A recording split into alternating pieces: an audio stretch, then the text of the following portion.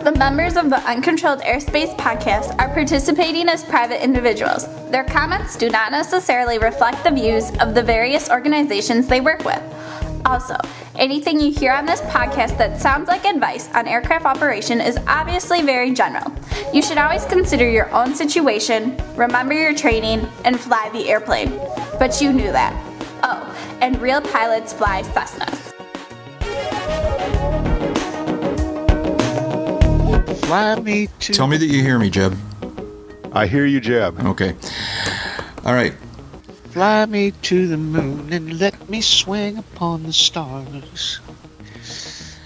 So have you seen this video? This video of let me mute it. I'll go ahead and... Yeah. It's really fun to watch and catch the reaction of the controllers at Oakland Airport. I know. So is this Oakland Airport like in Oakland, California? That's what I'm trying to figure out here. I don't really know of another Oakland.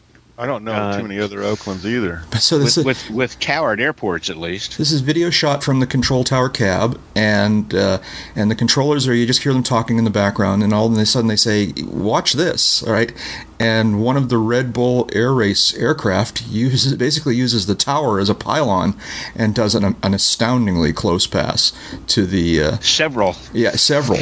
But well, here's a question. I mean, they obviously got his in number. Did he have a waiver to do any of this? I don't know, but I'm watching this going, why are these controllers letting them get away with this? This is just, first of all, this is... Are you kidding? This was with their cooperation. This was with their... Otherwise, why would the video camera be there? Right. This was with their, there's nobody else in the pattern, Maverick. Go ahead. We won't spill our coffee. Yeah, except, I mean, it's amazing how close. Jeb, you get to the point yet where you've seen these passes? I'm looking at it. I got the audio off. I'm about halfway through it. Because he did, 3 or 4, Dave. I didn't get to the very end of it, but it was like 3 or 4 passes, and about four passes, and some of them really get the folks in the tower cab a hooting and hollering. Yeah, they're having a good old time. Although it's also interesting, if you listen closely, you can hear a couple of controllers are still trying to do their job, making these very routine calls to aircraft to do this or that. And right in between the holy cow.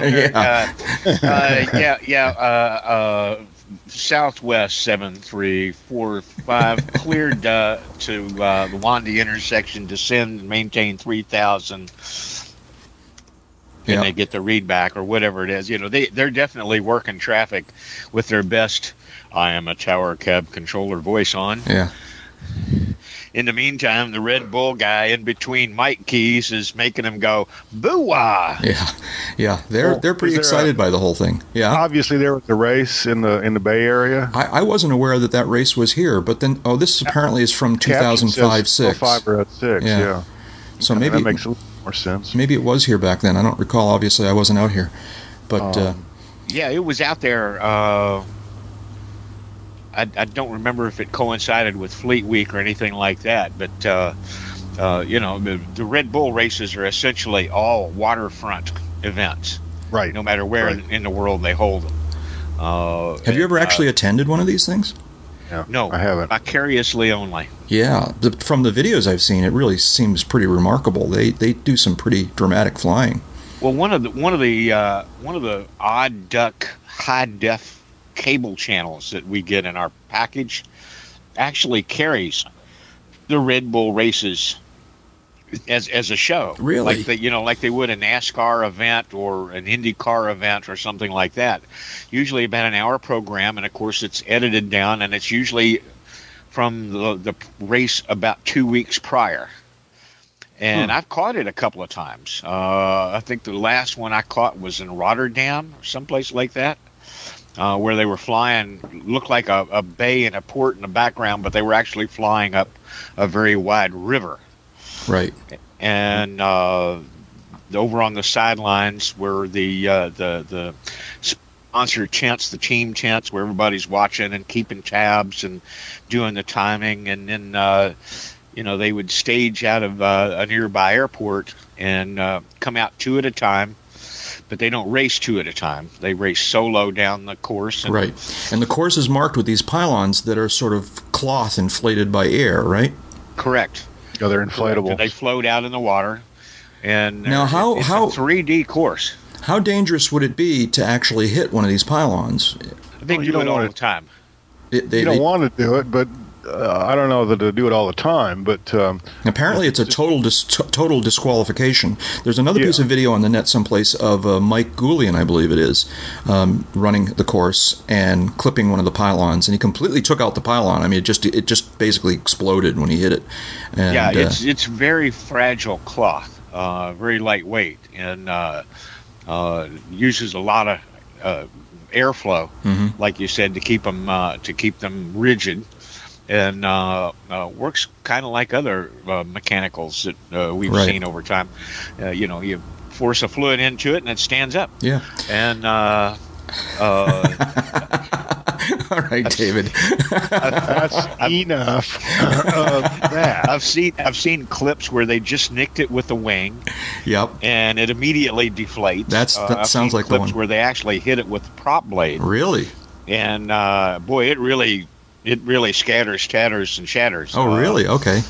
I was worried what would happen if it actually got tangled in the prop somehow. I don't think there's enough substance there to do anything when you're working against, a 85-pound rotating mass powered by 400 horsepower. Right. Yeah.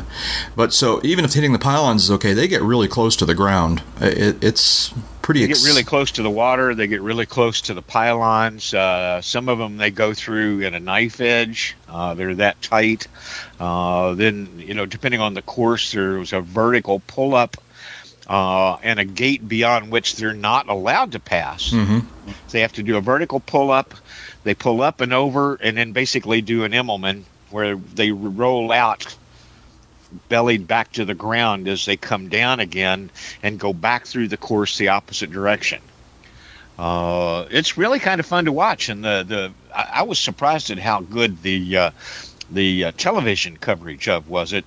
But they're shooting a lot of it from elevated platforms and from helicopter that apparently are another aircraft of some kind that flies alongside them for some of the course.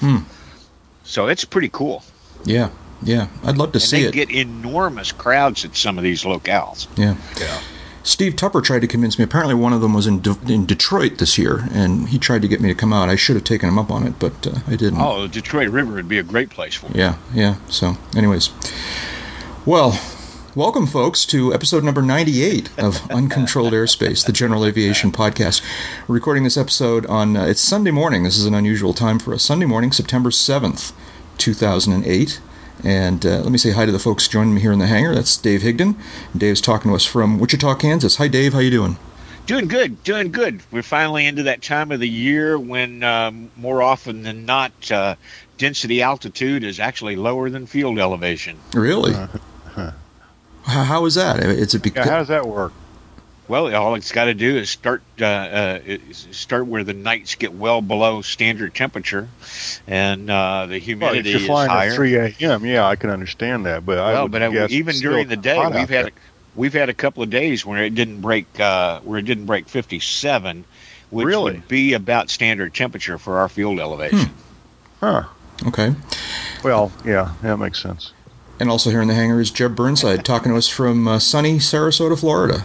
How you doing, Jeb? Oh, just trying to ingest as much coffee as I can. Yeah, I know. Sorry, it's early in the morning. Mostly my fault. All my fault. Whatever. I got IVs going into both arms. Yeah. So how's hurricane season doing down there? You got well. The great thing is I get lots of flying time. Yeah, right. Did you run away again?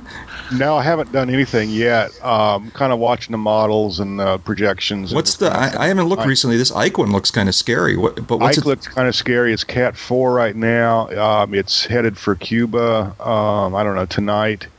So it's sort of following a Gustav course. It's more westerly than northwesterly or anything like that. Okay. What the projections show right now, knock wood, is continuing westerly until it clears Cuba and the Florida Peninsula, and then kind of angling northwest. One of the plots, and I've been using the Weather Underground site for a lot of this because their graphics are a little bit more interesting.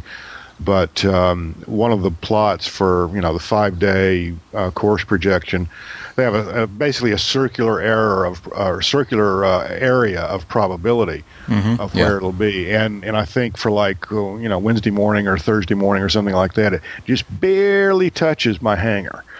The circle of probability. So I'm going to continue to monitor it. I'm headed out to the airplane this afternoon, do some stuff, and actually aviate for a little while. But on a moment's notice, I'm going to bug out if I need to. If it changes course and starts to move more to the north, or so the false alarm, the false alarm of whatever it was, Faye or something like that, hasn't made you kind of hasn't desensitized you to this. You're still ready to run at the moment notice. I wouldn't say run, but well, of course not. But of course not. But that's how we're going to describe it. So bug out is I would be the more appropriate term. But yeah, I mean, Faye was a great dry run actually. Okay, yeah. I figured out that it's basically an 8-hour evolution to fly the airplane up to where I would take it and get the car and come back. And that's pretty much door to door. So I can do that pretty much anytime I need to, middle of the night, whatever. So it's really just kind of a watch, wait, and see kind of thing. I'm optimistic, and yesterday, the day before, I wasn't all that optimistic, but today I'm kind of optimistic that this is not going to be an issue this time. But it's still, I'm kind of sleeping with one eye open. So I don't know. Yeah. But as I say, it's a great opportunity to go fly. Yeah. And coming back, when did I come back? Last weekend, brought the airplane back, and great little flight. There's thunderstorms booming all over the place, and a lot of people deviating and this, that, and the other. I went VFR, and got a little wet, but stayed out of the clouds and zoomed right on in. At Tampa, I'm fairly impressed with the Tampa TRACON. They seem to know what they're doing. They'll give Bravo clearances without even asking, and there's no problems here. So easy to deal with. Sounds good. Yeah. And you are? And I am. Thank you. Appreciate that. I've actually gotten good at it now, but I'm Jack Hodgson, and I'm the problem. I'm the troublemaker this morning. I'm actually talking to you this morning from the Santa Cruz Mountains near Santa Cruz, California. I'm out here on business. It's convenient that they put the mountains near the city. Yeah, right. And I'm actually visiting. I'm a guest in the home of our friend Pilot Will Hawkins, and so I'm sitting in his kitchen. It's 6:30. It's almost 7 o'clock in the morning now, but it's very early in the morning on Sunday morning, so that because accommodate you guys. And you're going to have to leave a big tip. Yeah, tell me about it. Really? Tell me about it. So I'm visiting him and Mrs. Pilot Will. They fed me an awesome dinner last night. It turns out Mrs. Pilot Will is a gourmet chef, and they cooked up some great stuff last night. And then Will and I are going out after we finish this. We're headed out to the airport to go flying in his Arrow, and we're gonna excellent. We're gonna fly up to San Carlos, California, and meet Jason Miller, and then we're gonna fly over to the coast and have lunch out at Half Moon Bay. So it's going to be a fun airplane day here. Yeah, y'all be careful. If something happened, the aviation podcasting world would never be the same. That's right. All in one location, right? That's right. Yeah. Yep. Now we'll be careful. There's a whole bunch of aviation expertise on board this airplane, and then there's me. And then there's that's kind of what I'm worried about. Yeah, that's what makes it really scary. Who's on first? I don't know. Third base, third in command, second in command, first in command. The second most dangerous thing in general aviation is two pilots trying to fly the same airplane at the same time. The first most dangerous thing is a private pilot with a number 2 Phillips screwdriver, but that's another issue. So So I'm out here. I'm sitting at Will's kitchen table, and I'm actually having troubles with my. You're going to give me more grief. You did this off the air before we started. My laptop is kind of giving me a hard time here. So Will has loaned me his laptop. Hey, I'd give you a hard time if you woke me up this early too. Yeah, and.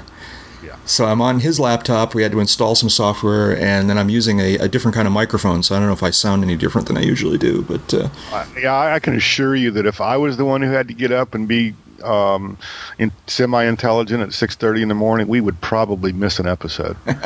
Okay, I'll keep that in mind. Oh man, there's a straight line in there. I'm so going to let pass by. Well, you probably should if there's if you. Yeah, I'm not going to go there. Okay. So what's going on out there in the world? I tried to put together our normal story list here, but because my laptop was acting up, I didn't complete it here. I don't know which one of these things we might want to talk about first. I don't know. Take them in order, or yeah.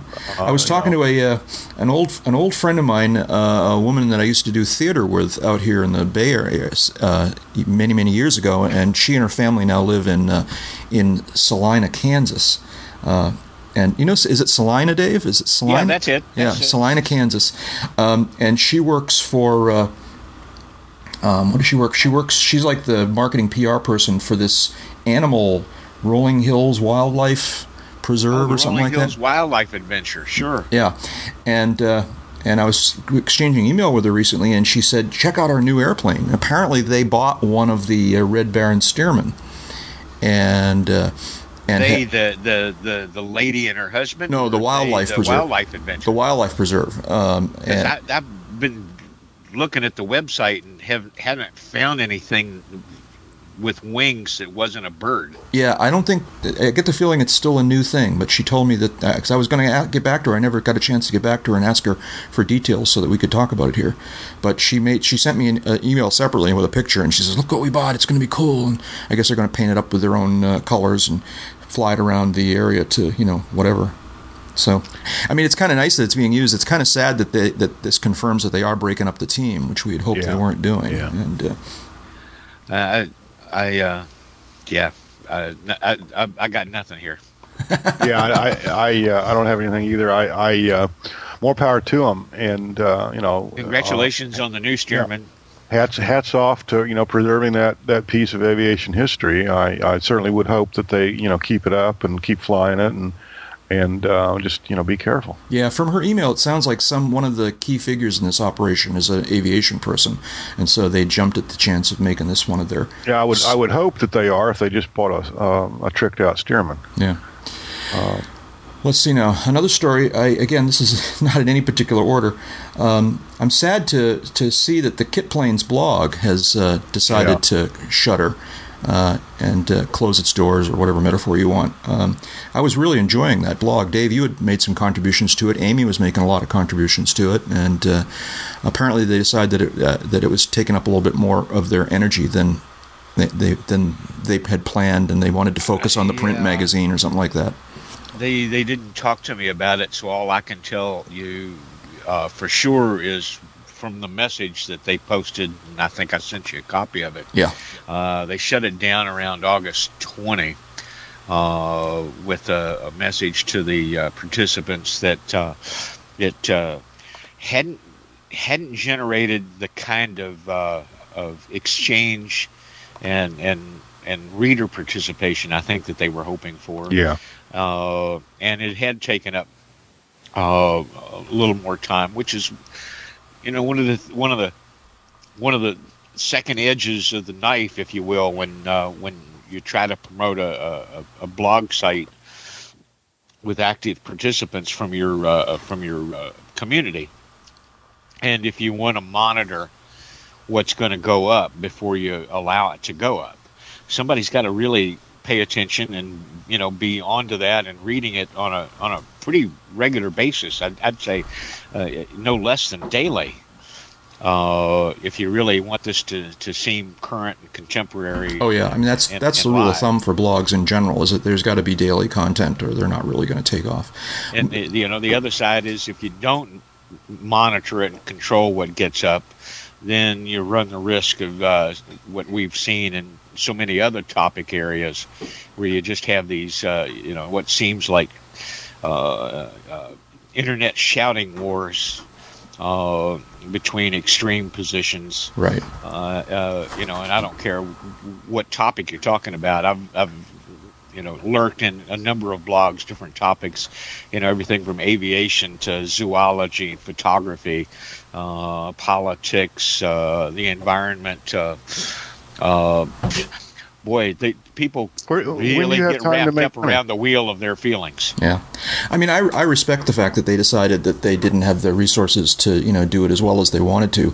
I wish they hadn't, though, hidden away all the past posts. There was a lot of good stuff there, not the least of which a lot of posts about Amiens building their RV. That's right. That's right. And I wish all that back stuff was still available for people to read and take advantage of, But I don't disagree with you there, and I have no explanation for that. I would urge them. Wasn't really something in the closing out text that covered that. Yeah, I would urge them, if anybody from Kit Plains is listening, other than Dave, to consider putting it back online, because there's a lot of good stuff there, and be nice to. Even if you don't bring in new posts. Even if you don't, put a final post in there explaining. I think people will understand, but they'll still benefit from the old stuff. So, anyways, yeah. What else? I don't know. Next thing on the list. Let's see. What's the story about the VORs going away? Is this real? They've been talking about this forever.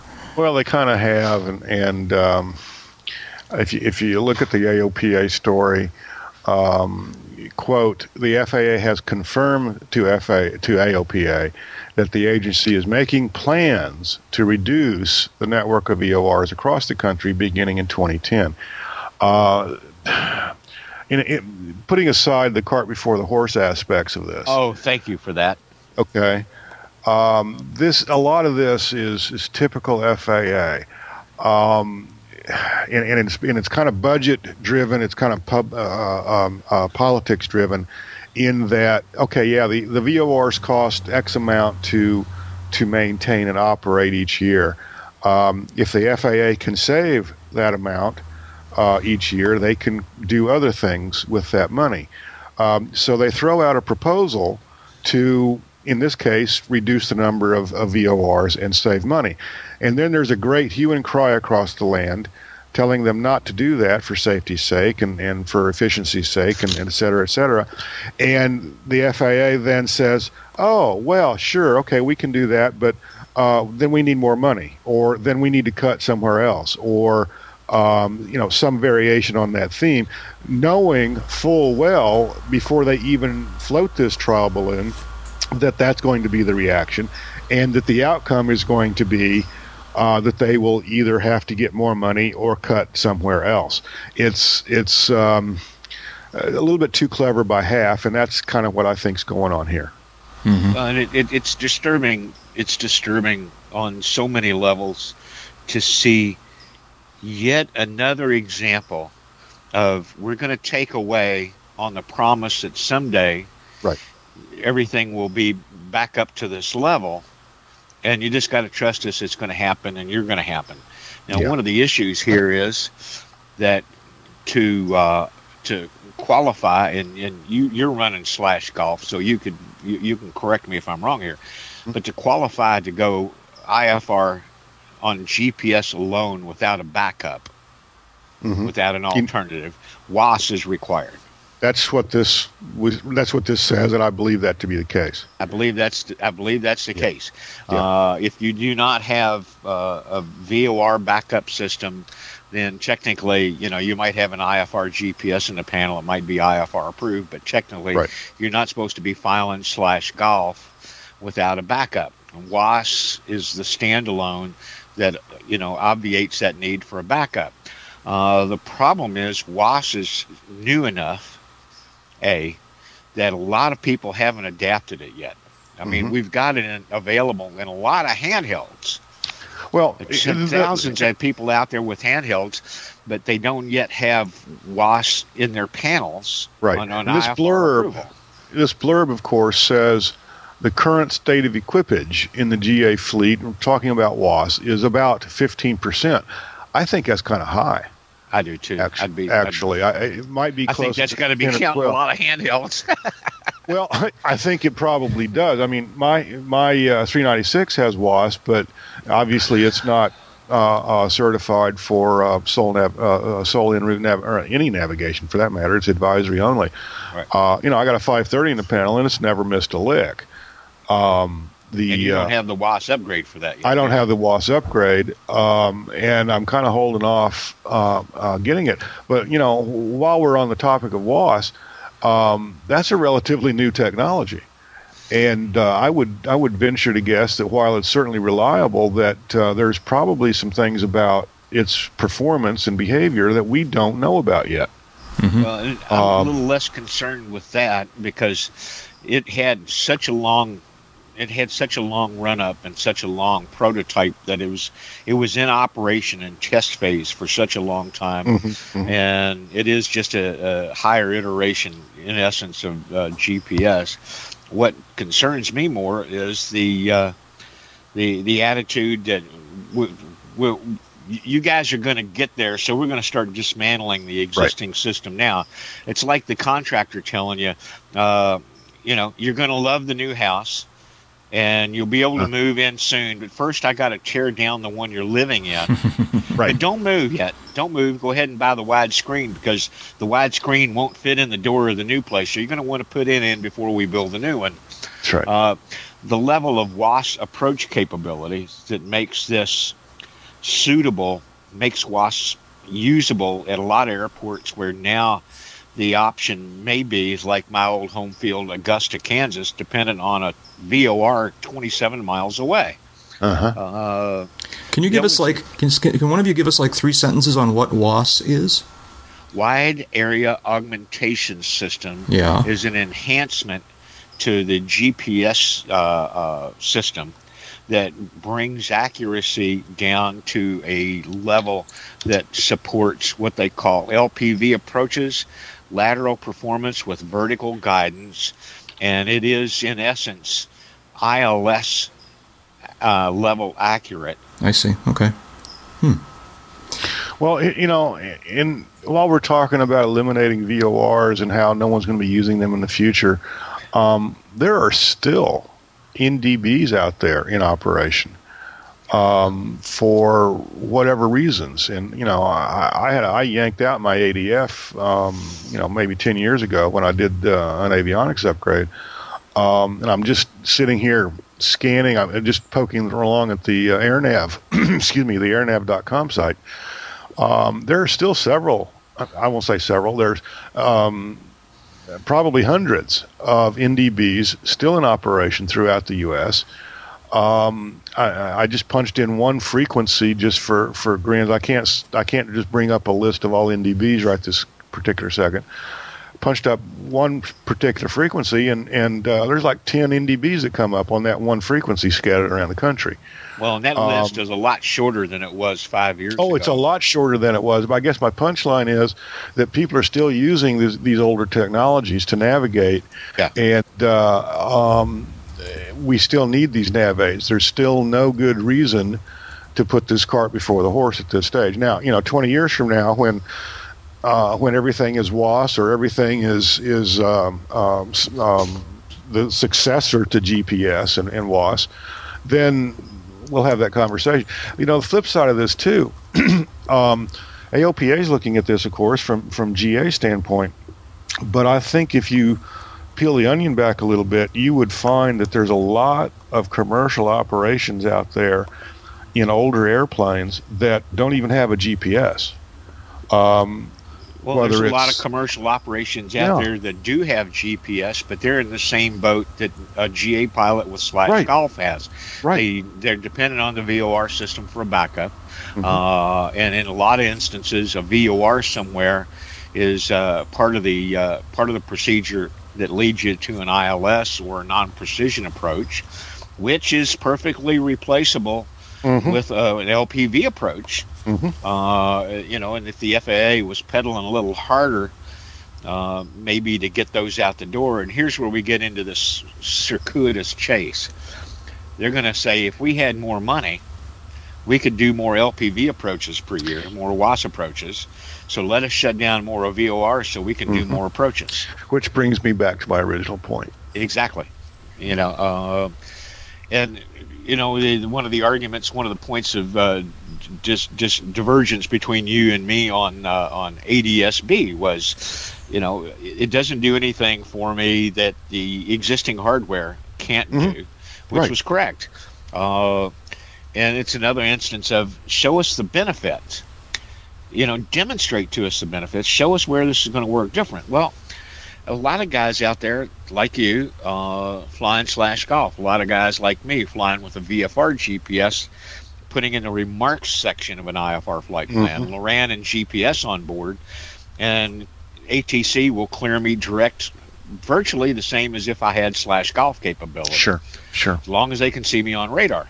Well, that's all well and good, except this is all dependent on me being able to fall back on the 2 VOR heads in the airplane.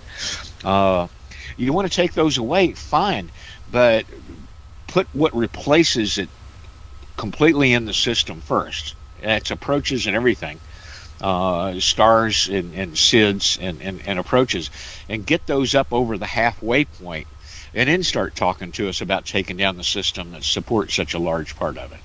I think a lot more of us would be on board. A lot more of us would be willing to trot out and lay out the extra bucks for a WAS enhancement. Yeah. Interesting stuff. I was. Yeah, it is. I'm sorry. Go ahead. No, I was going to change the subject. But, Oh, okay. Well, I just come back to a lot of this is, I think, more strategic planning on the FAA's part relative to what it wants to get from Congress than it is an actual concerted effort on its part to shut down VORs. Yeah, that's true. And, there's a line in the AOPA story here that mentions barriers include pilot confidence in relying solely on GPS signals and lack of systematic implementation of area navigation. Okay, the area nav part is in the FAA's lap and working with the users, and I know they're trying to do that. And, the WAS approaches is an example of one element of that.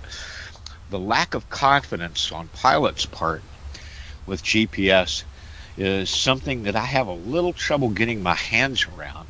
Yeah. Because compared to the bad weather reliability of Loran in particular and VORs en route and ILSs in some instances, I've found GPS to be far more robust in the conditions where, oh, please, God, don't fail me too, is running around in the back of my mind. Right. And that includes some encounters with weather that I would just soon not remember on a nice day like today, where the only thing that didn't blink some point in the encounter was my little cheapo color VFR GPS. It never missed a beat. Yeah, I had a situation several years ago. I was in a Skyhawk and I was trying to get to the south out of Washington. Because of weather and traffic and the altitude I was flying a Skyhawk, they wanted to send me west for a few miles, shall we say. And it was basically right into a fairly moderate rain shower. This particular Skyhawk did not have static wicks, but it did have a North Star M1 Loran. And I'm plodding along, and rough weather because I'm over the mountains of West Virginia. Pretty heavy rain. And pleading with the controller to get a turn to the south so I can get out of this junk. And what was going on is the static would build up. It would trip the Loran and the VORs off. Yeah. And I had no electronic guidance whatsoever. I'm on solid gauges, no autopilot, drumming along. And in fact, comms were going in and out too. So I was kind of, I won't say sweating bullets, but I was, clearly wishing to be somewhere else. This cycle repeated, 2 or 3 times before I could finally get, a request in for a turn. The comms were working, and I was, had vacated whatever airspace I was close to or near or in, so I could get the turn. And turned, and 10 miles later, I'm out of this heavy weather, and everything settles down, and I'm good to go. But I do remember that particular episode. We put wicks on Air Comanche. Yeah. Because I would be not in real bad weather, but just in clouds, moisture. Uh-huh. Right. It's not even raining, but I'm collecting moisture as I fly through. Uh-huh. And, the radio gets scratchy. Controllers having a hard time hearing me. I'm having a hard time hearing the controllers. For a while, I didn't understand what the hell was going on. Yeah. And the thing that brought me out of my chair, and kind of like that medical epiphany when you finally say it's time to go to the doctor. Mm-hmm. The thing that brought me out of the chair was an hour into a full fuel cross country flight. I looked over, and I was in that kind of weather, and both of my fuel gauges were down below a quarter of a tank, and descending. That would get your attention. Yeah. Very slowly descending, and I am at the top of the freak level because I've only been out for an hour, and I started with 60 gallons. Mm-hmm. And it's a left or right tank system. So what in the world is causing me to bleed fuel like an artery gusher out of both tanks at once? I'm just out of my mind. I'm calling up Kansas City. I'm getting ready to turn for an airport that's only about 10 miles away. And I'm praying at this rate of fuel loss that I will make it. Mm-hmm. And then the controller asked me to come back. I'm having trouble understanding you. And I hear a great big pop. Yep. In the headsets, this pop, and I look over, and both the fuel gauges are going back to normal. Mm-hmm. And your comms suddenly got better too, didn't they? Comm got better right at the same time, and it was one of those flights where I'd put GPS in the random remarks. I'm off the VOR Airways. I've got the next one tuned in, but I'm basically flying by the GPS, and so I probably should have noticed whether the VOR needles were swinging to and fro. But I sure as hell noticed those gas gauges going south. What do you do to head that off? Is that what the wicks do? The static wicks did away with it. So these are the actual little wire-like things that attach to the trailing edge, and is that what I've seen? $18 a piece. Yep. We put, I think it was 16 on the airplane. Well, that was what was mapped from the manufacturer of the wicks. And you attached a couple to your body, and to all of your gear. I would have run them off of an embarrassing part of the anatomy out the bottom of the airplane if it would have helped. If it would have helped happening again. At that point, it's like, who do I have to pay to get these wicks installed yesterday? Because I think you found one of those really, really few moments in flight that do subtract from your lifespan. That's probably true. That's probably true because your brain starts running through, absent the awareness that it's static that's screwing up the electrical system. Your brain starts running through all the mechanical and plumbing scenarios that could possibly lead to 2 30-gallon fuel tanks being draining simultaneously. Yeah. You're not going to get their rate. Is there any way there's no double check? I mean, like Jeb, on your airplane, you have a visual, you can see the tip tanks anyways, right? That's for the tip tanks, yeah. The double check is, is the engine still running? I mean, so let's see what happens when they get to zero. I could see both filler caps. They weren't leaking. Yeah. I had physically checked and put on the caps and closed the lids myself when we fueled up because it was going to be a long leg. It was going to be one of those where if I went according to flight plan, I'm going to get there with about 10 gallons out of the 60 I start with, which is legal and safe. And there were plenty of alternates should I need them. At cruise power, 10 gallons was going to last me an hour and a half. Or at loiter power, 10 gallons going to last me an hour and a half, hour and 40 minutes. So I was comfortable with that. But an hour in, to have it both tanks below a quarter tank. So the filler caps aren't leaking. I can see that clearly, and they haven't leaked, or I would have had little blue streaks by there. changing from left tank to right tank didn't change the rate of descent for the fuel needles, so I'm lost there. What the hell's going on? And I'm thinking the only thing I can think of is something broke simultaneously on both tank but the feed lines to the valve, or something penetrated both tanks and the bladder simultaneously, and I didn't hear any loud bumps. I'm just at a bloody loss. Yeah. See, Pop. I would have been suspicious of the gauges to begin with, but maybe that's my naivete. I don't know. I mean, that's the backup, of course, is the stopwatch. But when they're both trending downward like that, and you're busy flying the airplane, navigating, communicating, aviating, and you don't have the bandwidth sometimes to really analyze some of this, and with the comfort of a Sunday morning sitting in your office easy chair. Yeah. Well, I had no prior experience that keyed me in to how powerful the effect of static buildup can be. And none of this is in the check. There's not a checklist for static buildup in the POH. It's not there. I don't recall a whole lot in FAA training materials either. This is just one of those little things you pick up from the School of Hard Knocks.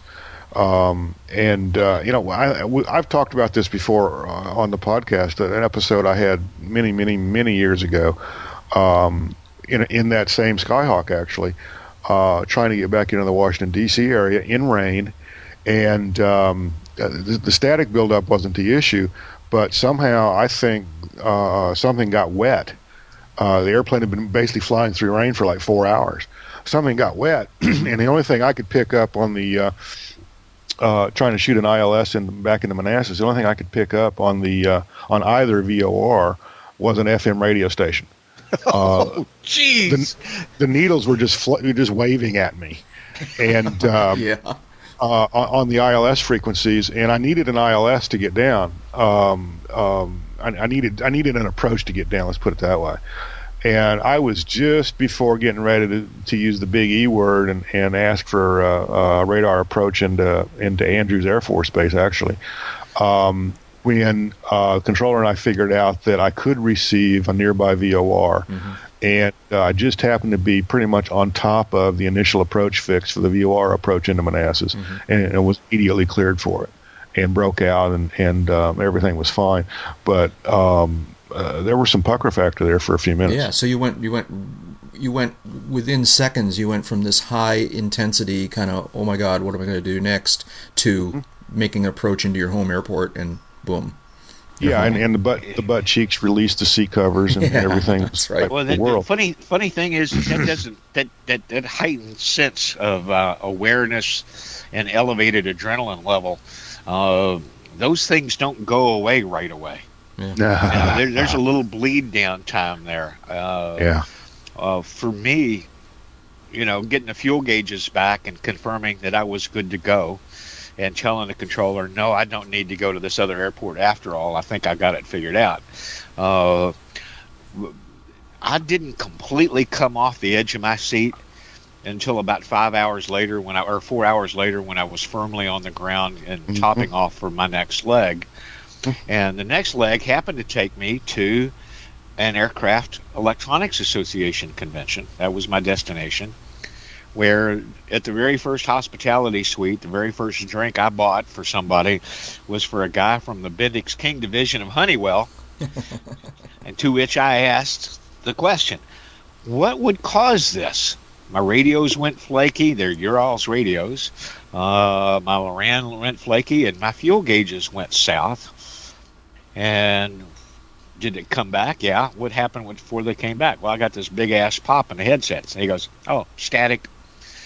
You got static wicks? No, you need static wicks. Believe me. Yeah, I believe.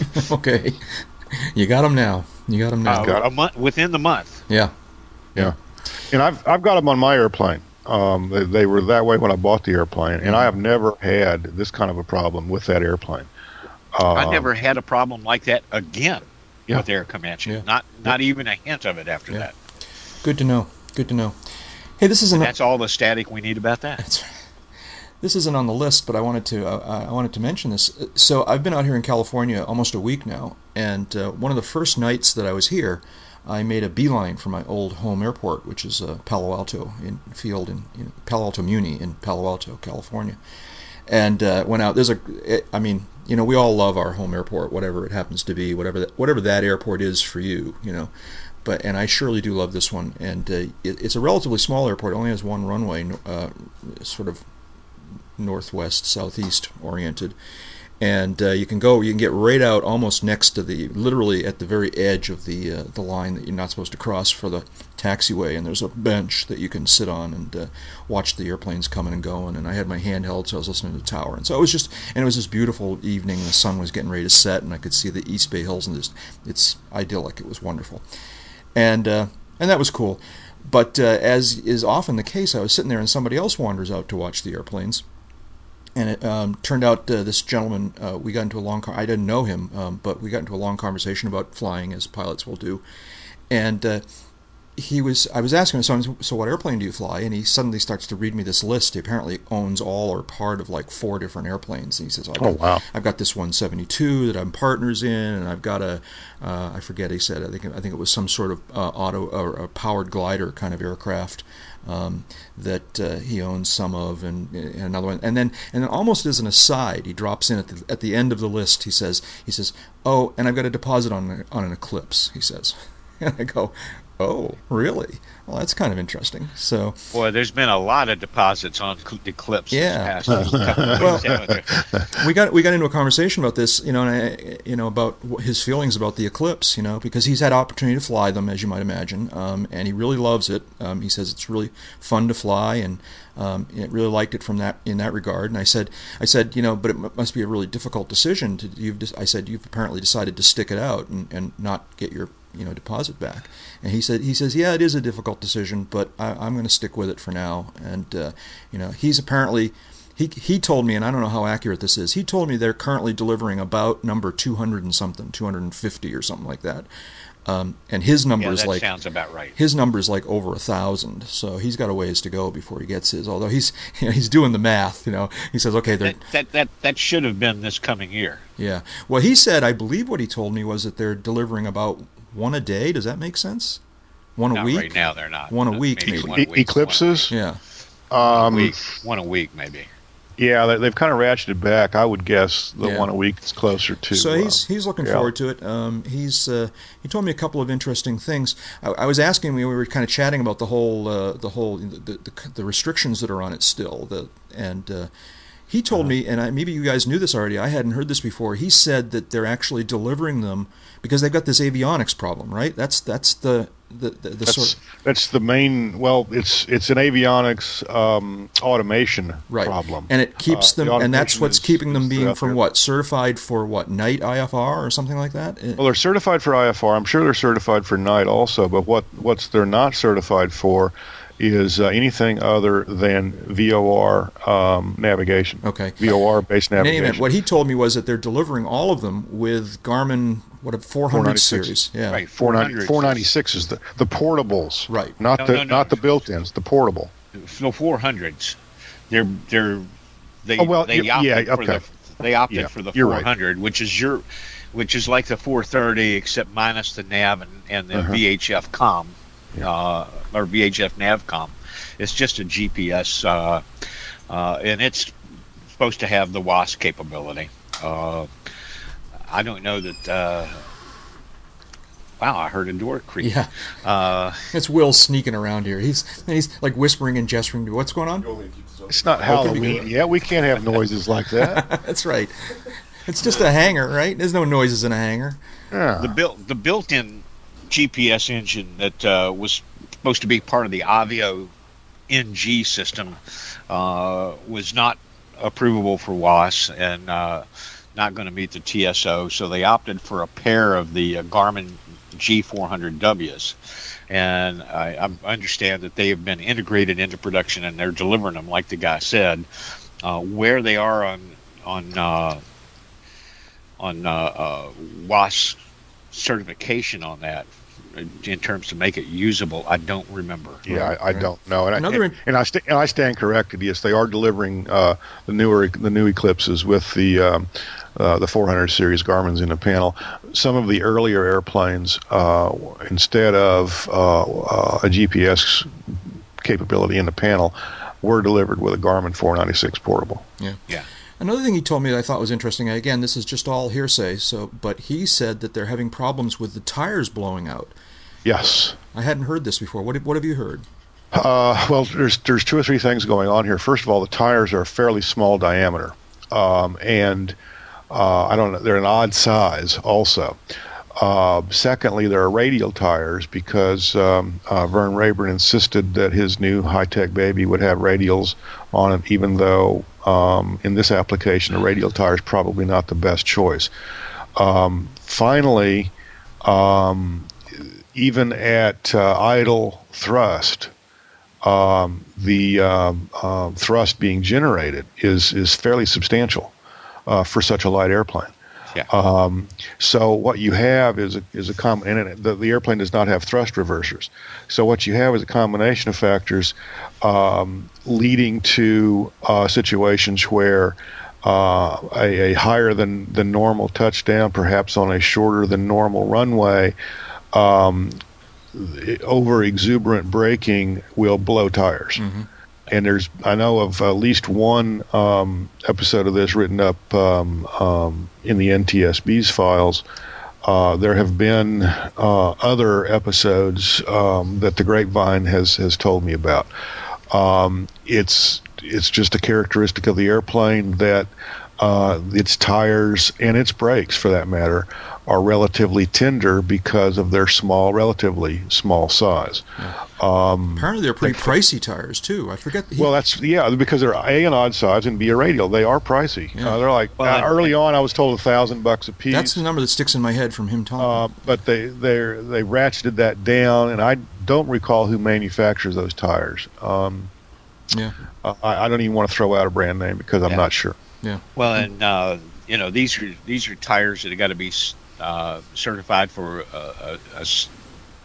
they should be just as normal. What is it? 63 knot arrival speed of a FAR-23 airplane. No. Well, for a single, a FAR-23 single, it's 61 knots calibrated airspeed, calibrated stall speed in the landing configuration. But this is it's a Part 23 airplane, but it's a multi-engine, so that does not apply. But it's classified as a centerline thrust airplane, so I wonder how that affects it. Anyway, you got a fairly fast little airplane. The thing about the high residual thrust at idle just really works the brakes a lot. The Williams FJ-44s that were delivered on the early Citation jets and are still used on all the CJ models. They also had an issue on the early airplanes with high residual thrust. So Cessna designed what they called thrust attenuators, which deploy across the jet pipe path when you're at idle until you push the throttles up, then they go away.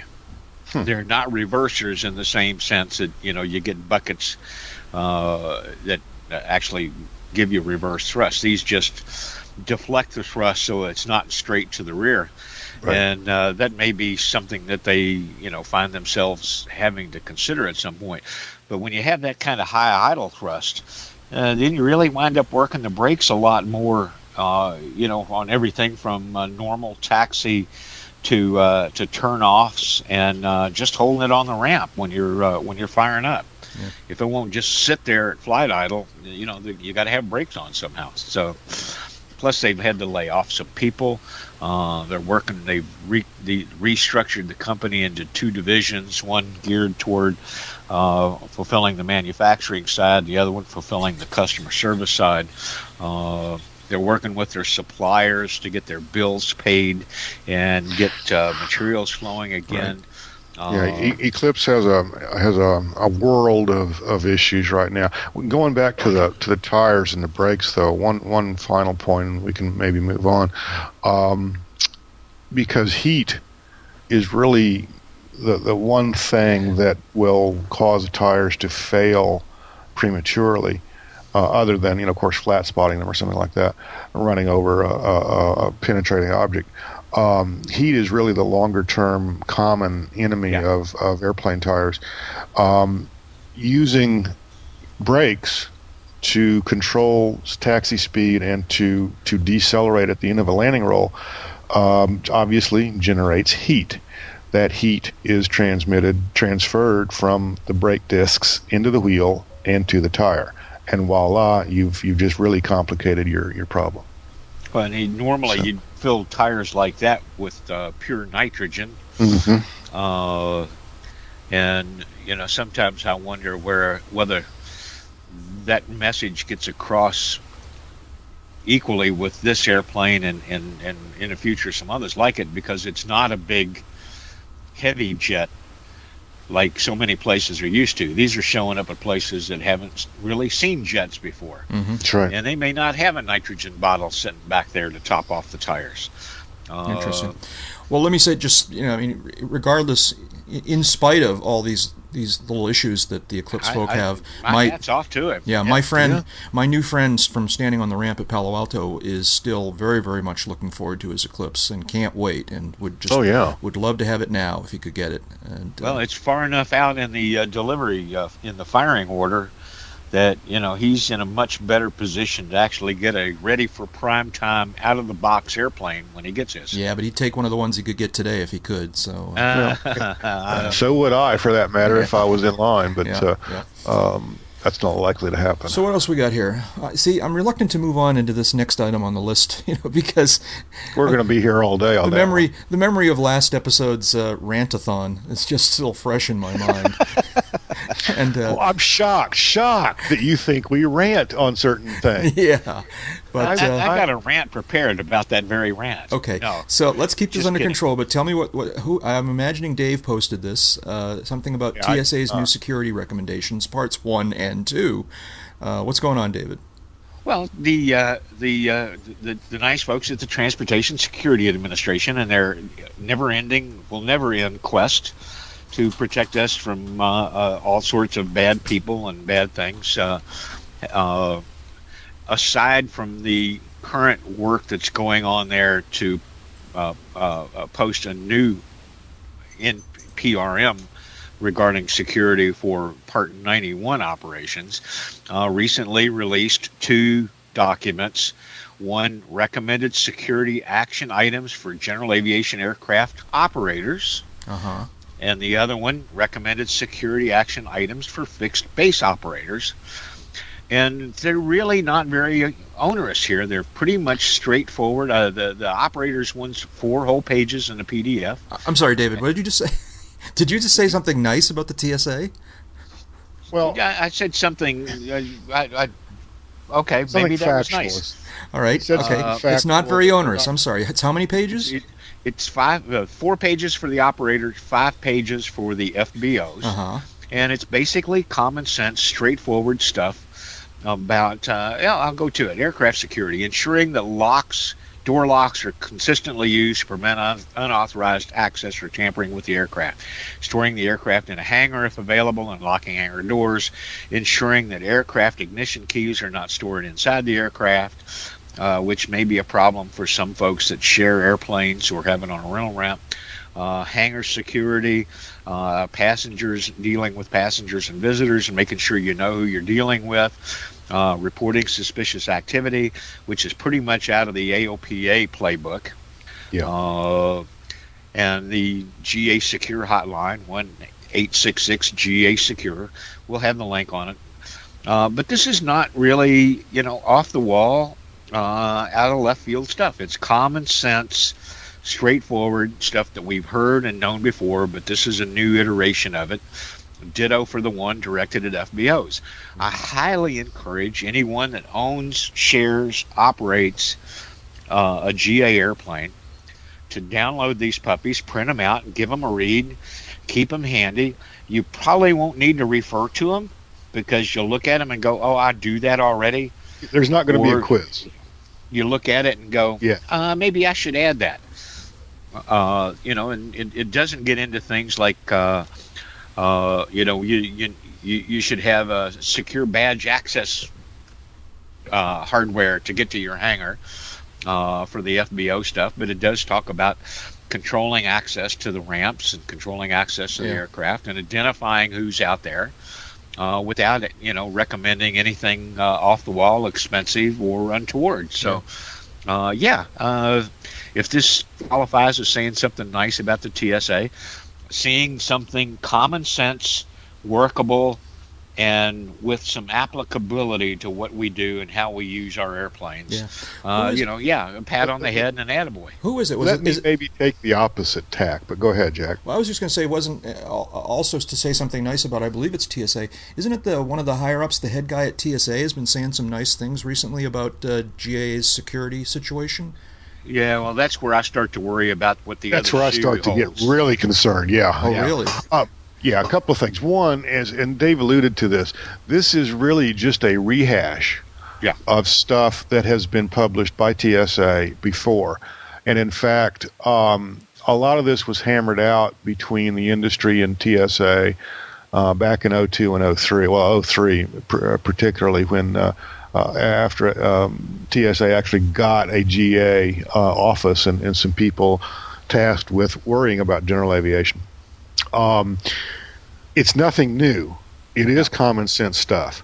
Why they are republishing or / repackaging this is anyone's guess. I would guess myself that it has more to do with they needed to do something on GA and took an easy way out.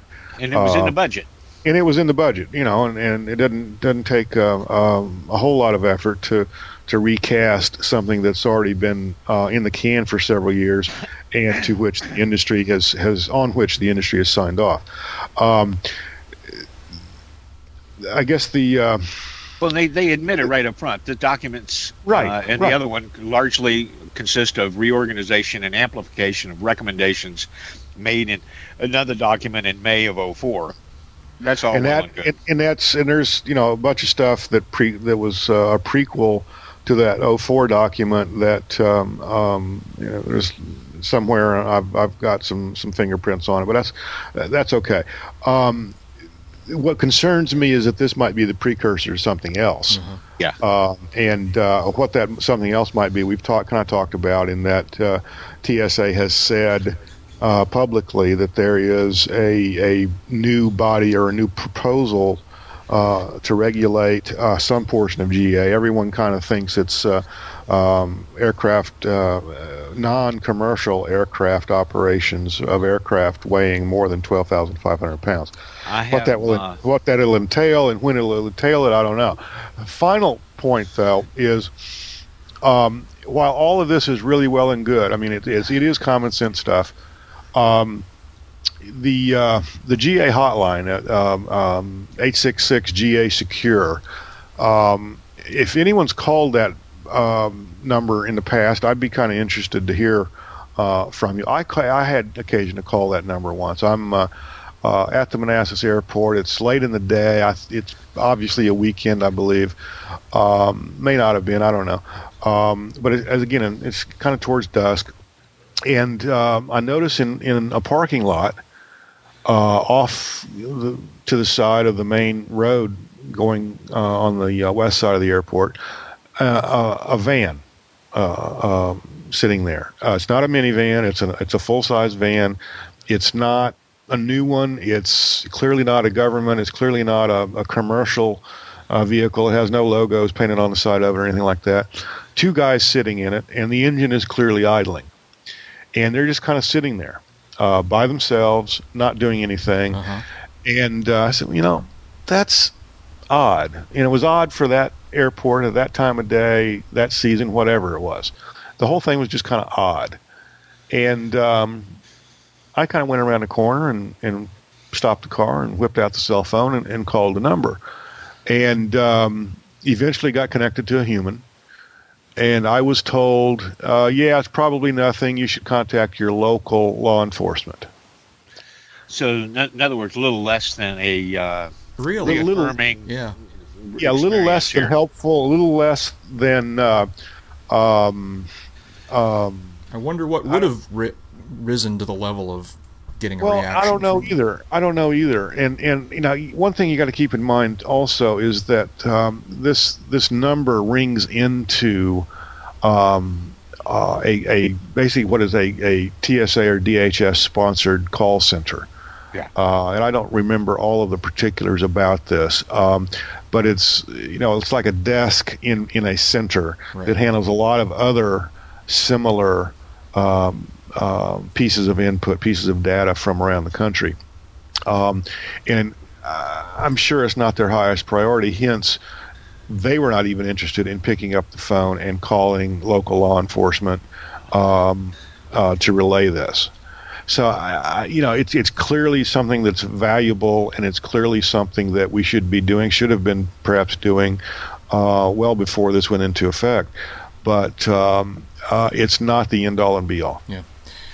Let's move on here. But before we leave this, so what was the outcome? Did you call 911? Did somebody come and check out the van? I didn't. I was kind of put off by the whole thing by that point because I basically just got blown off by this, and that's what I'm supposed to be reporting. Okay. Yeah.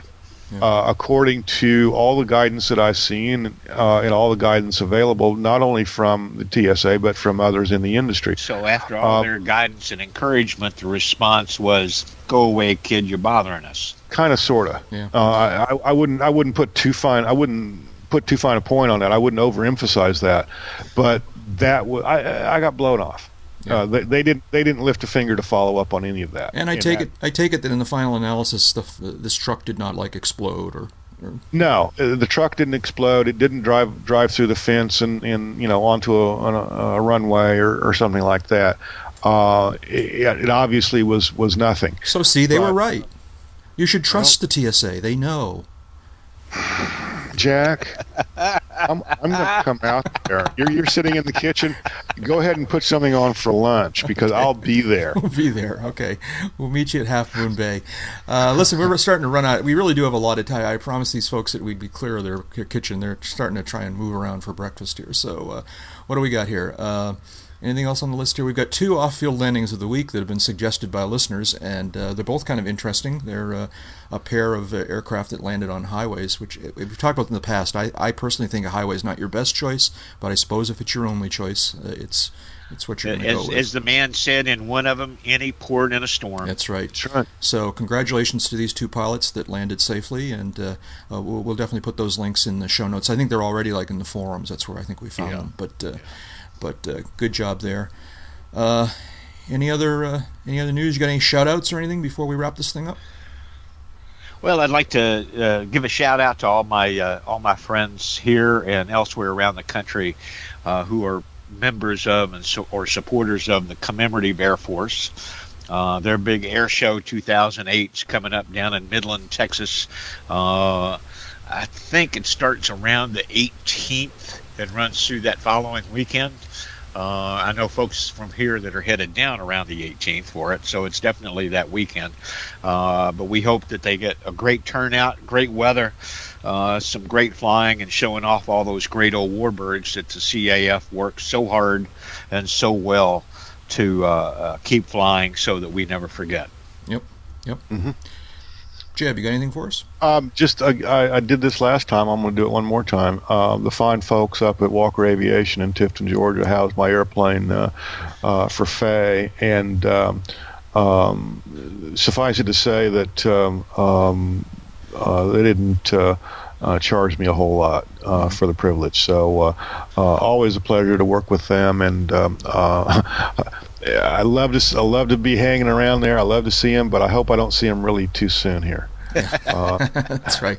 Apparently that Hannah, what is it? The Hannah, is it Hannah H, the storm that just recently passed through that area? Hannah's hitting your neck of the woods. Well, I'm not there though. See, so it's perfect. Well, no, but you should be hoping that it's gone before your flight leaves. Yeah, I think it's going to be. But that's sort of how I was looking at the news. But all my little weather alerts in my email that are apparently it rained pretty hard there over the day yesterday and last night, and there were all sorts of flood watch warnings, and so.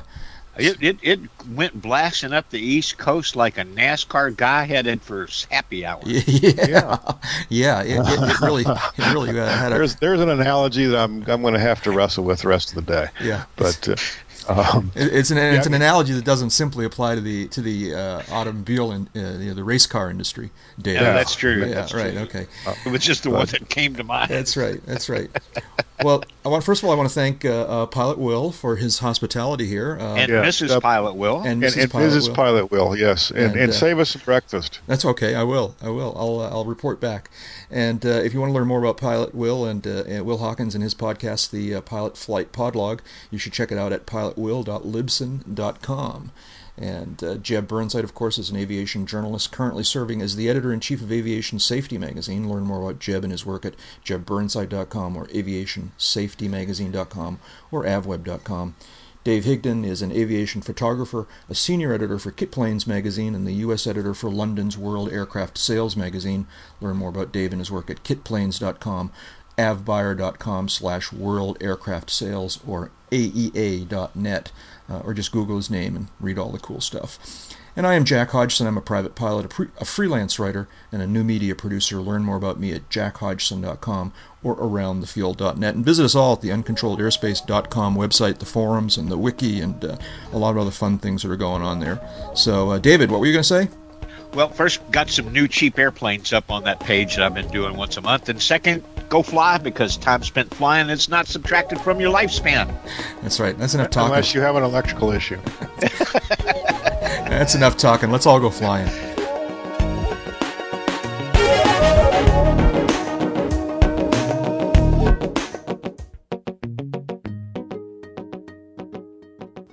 So, say good morning to Will. Will's here. Hey, Will. Good morning. Thanks for the. He can't hear you. I'm sorry. He can't hear you. Well, why did you ask me to say hello? Well, wait a minute. Here we go. Okay, now say hello. Hello. Hello, Will. Hey, guys. How's it going? Top of the morning to you. It's going pretty good. Jack and Other I, than Jason, an interloper in your kitchen? Yeah, you're in my kitchen. That's a little weird. Thanks for the support here this week. We really appreciate it. Of course. Yeah. Of course. All right. I'm going to plug you back into the headphones. I'm sorry, are you saying something to Will? When is breakfast going to be ready? It's cooking right now, as a matter of fact. It smells awesome. All right, I'm putting you back on the headphones so he can't hear. All right, now he can't hear you. All right. So now you can say whatever you want. All right.